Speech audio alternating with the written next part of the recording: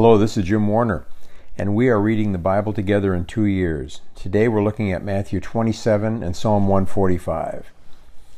Jesus has been arrested, and now the religious leaders are conspiring to put him to death. They didn't want him in prison, they wanted him dead.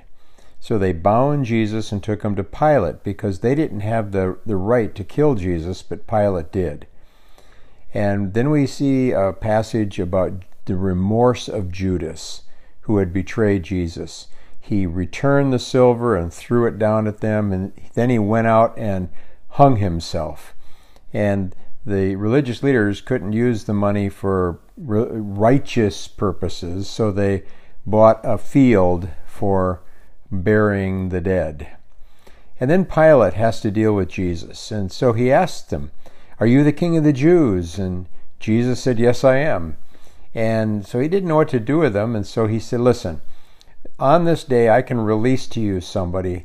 Do you want Barabbas, this bad guy, or do you want Jesus?" And I'm sure he was thinking they would pick Jesus. But they cried out, "Crucify him." They wanted Barabbas, the bad guy, to be released, and they wanted Jesus to be crucified. In the meantime, Pilate's wife had a dream, and she said to her husband, "Have nothing to do with this man." But he went ahead and condemned Jesus to die. He washed his hands, saying, "I don't have anything to do with this. This is all on you."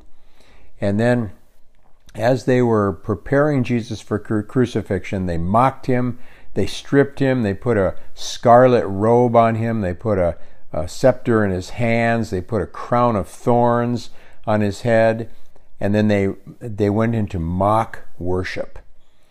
And after that, they stripped him down again, and they were spitting on him and beating him. Just a terrible, painful, humiliating thing for the Son of God to go through. It's just almost unimaginable. And then they crucified him. He had a robber on each side of him. The religious leaders were mocking him. And it was just a very painful, long death on the cross. When he died, it says, the veil in the temple was ripped from top to bottom. The veil in the temple separated the holy place from the most holy place. And now that veil is gone. And this was a symbolic gesture that now we, because of our relationship with Christ and our forgiveness, and we have the righteousness of Jesus, we can go directly to the throne of God, and Jesus Christ will act as our high priest. And then there were earthquakes, the tombs were open, people were raised from the dead. And at that time, one of the Gentile centurions looked up at Jesus and said, "Truly, this was the Son of God." And then Jesus was buried in a rich man's tomb. And the religious leaders were afraid that the disciples would come and steal the body because of Jesus' predictions that he would rise again. So Pilate put a guard in front of the tomb. And we'll continue with you know what's coming next, and we'll be reading about that in the next chapter. And then Psalm 145. This is a wonderful song of worship. And let me just list the many things that it says about God. It says who God is and what he has done. So many great things he's done. That God is great, he's majestic, he's gracious, merciful, he's slow to anger, he's loving, he's good, he's powerful. His kingdom is everlasting. He has total dominion.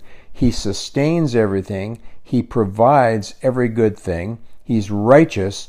He's near to those who call on him, and he saves. Read this chapter many times and let these wonderful attributes of God just sink into you and lift up your praise to him. The last two verses say, "My mouth will speak the praise of the Lord, and all flesh will bless his holy name forever and ever." Amen. Tomorrow we'll look at Matthew 28 and Psalm 146.